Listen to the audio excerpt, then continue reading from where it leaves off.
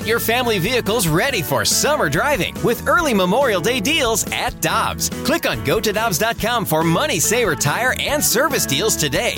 Dobbs, with 43 locations, real deals are always close by.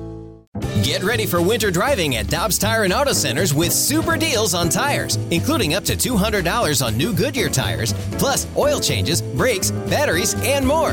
For value and savings, click on GoToDobbs.com today. My boy Brady, huh? Already. You're just loving this, by the way.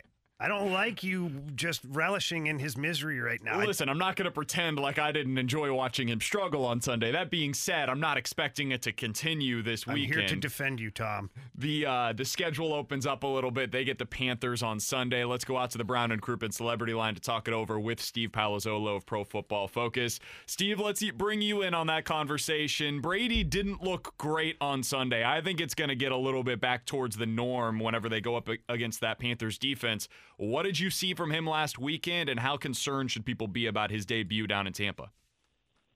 Yeah, I mean, I looked at Brady's performance, and I didn't have the opposite feeling necessarily. I know it wasn't all smooth, but I think he played much better than the stats showed, or even that the perception coming out of things. I thought Brady was excellent on touch throws, on deep throws. He had 3 pass interference penalties, which I usually don't like to credit to a quarterback, but all of those throws were on the money down the field. I think where he struggled was obviously the pick six was a disaster. That was, left back and inside and just bad. And I thought anytime he had to kind of reset his feet and put a little zip on the ball, he was off. Definitely had some ugly misses in there too. I think it's interesting that connection with Bruce Arians, though, the downfield passing attack that Arians is known for. Brady was excellent there.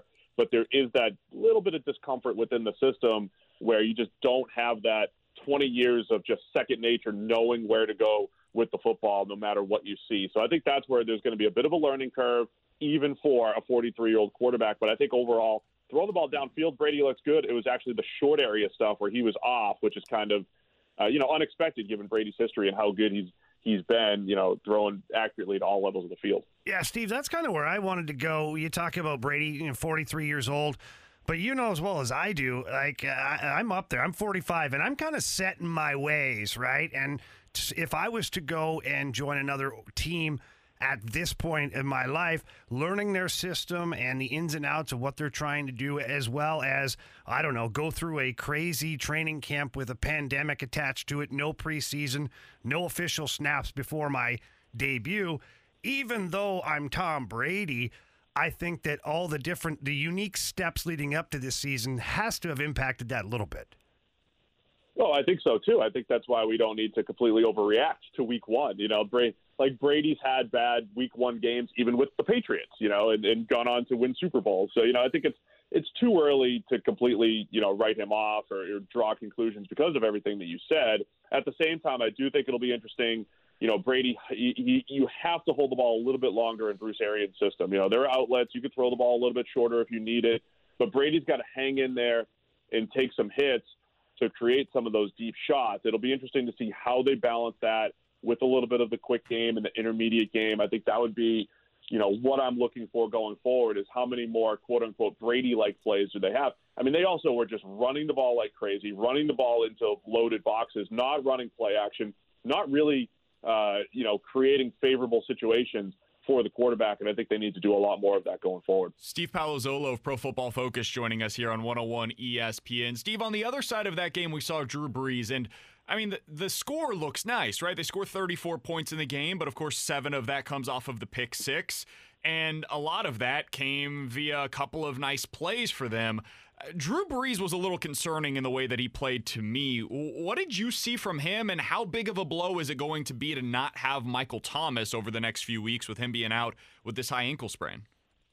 Yeah, this is why we do what we do at PFF, because if you just looked at the box score and saw Brady's 78 passer rating and Drew Brees' 96.5 passer rating, you would assume Brees, even though he only had 160 yards, you would assume he played better, but he had a touchdown on a screen. He had a touchdown where Emmanuel Sanders did all the work. That's what actually made his numbers look decent.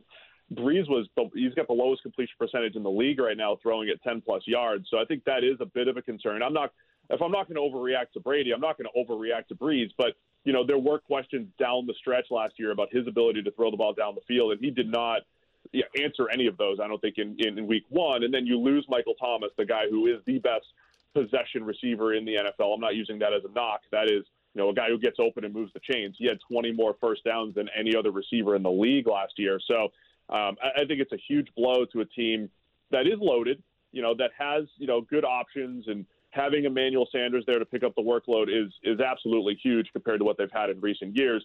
They could figure it out. Drew Brees does a nice job spreading the ball around, but they're just working with a tighter margin of error offensively because Brees wasn't pushing the ball down the field, seemed a little bit hesitant, and that just puts more pressure on guys getting open at the short and intermediate level. So, losing Michael Thomas, I think, could be a big blow for this offense.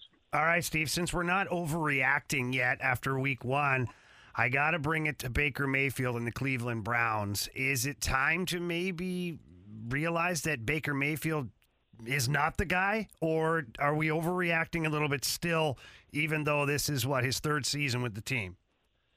No, I'm as big of a Baker fan as there is, just because there was so much, good data that said, hey, he's going to be okay. He's going to be really good coming out of college. So I don't want to overreact to one game. However, the concerning part is, my narrative coming into the season was, last year was just such a disaster. The offense was a mess.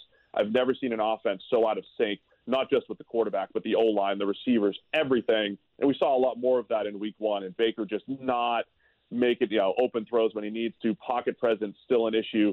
So my concern is that the same concerns from last year were still there in week one. So we'll see again Thursday night, taking on the Bengals. But that was not what I expected from Baker or the offensive system. They did not, again, put the quarterback in a great position to succeed, did not use the play action, the move the pocket game. I thought there was going to be more quote unquote easy stuff for Baker in this new offense in the new system, and we just didn't see that yet in week one. We're talking with Steve Palazzolo of Pro Football Focus here on 101 ESPN. Steve, the game that I thought kind of went overlooked over the weekend because of how many storylines we had, and even in that time slot, the Saints versus Bucks, was Cardinals versus 49ers, and the Cardinals coming up with a huge win in week one over the Niners.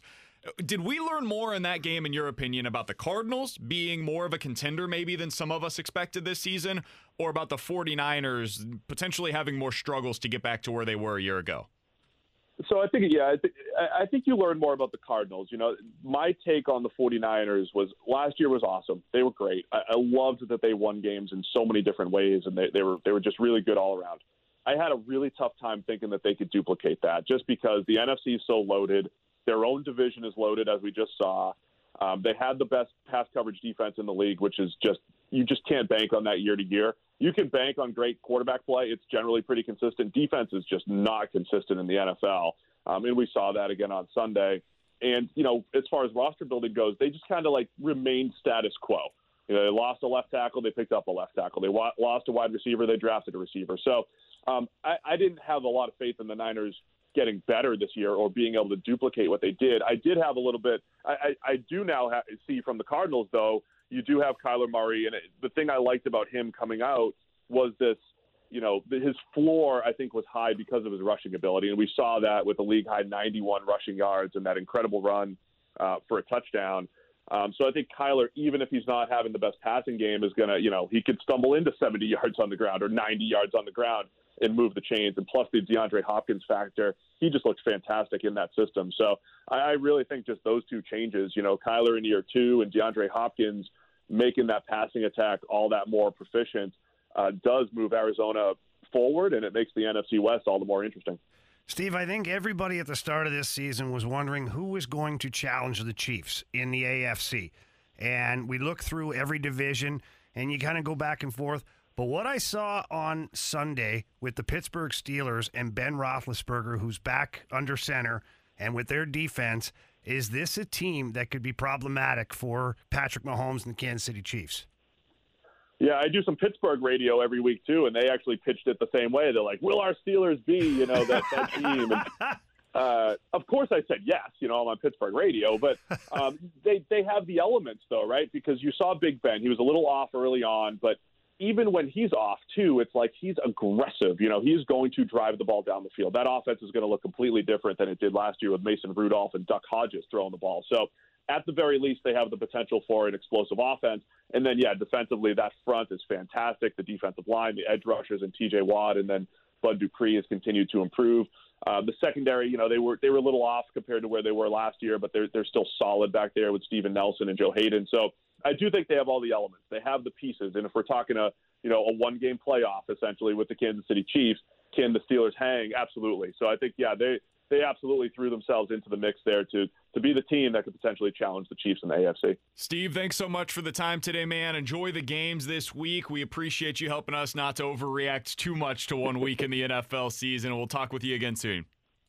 Sounds great. Thanks for having me, guys. You got it. That's Steve Palazzolo, senior analyst over at Pro Football Focus. You can give him a follow on Twitter at PFF_Steve, joining us here on 101 ESPN.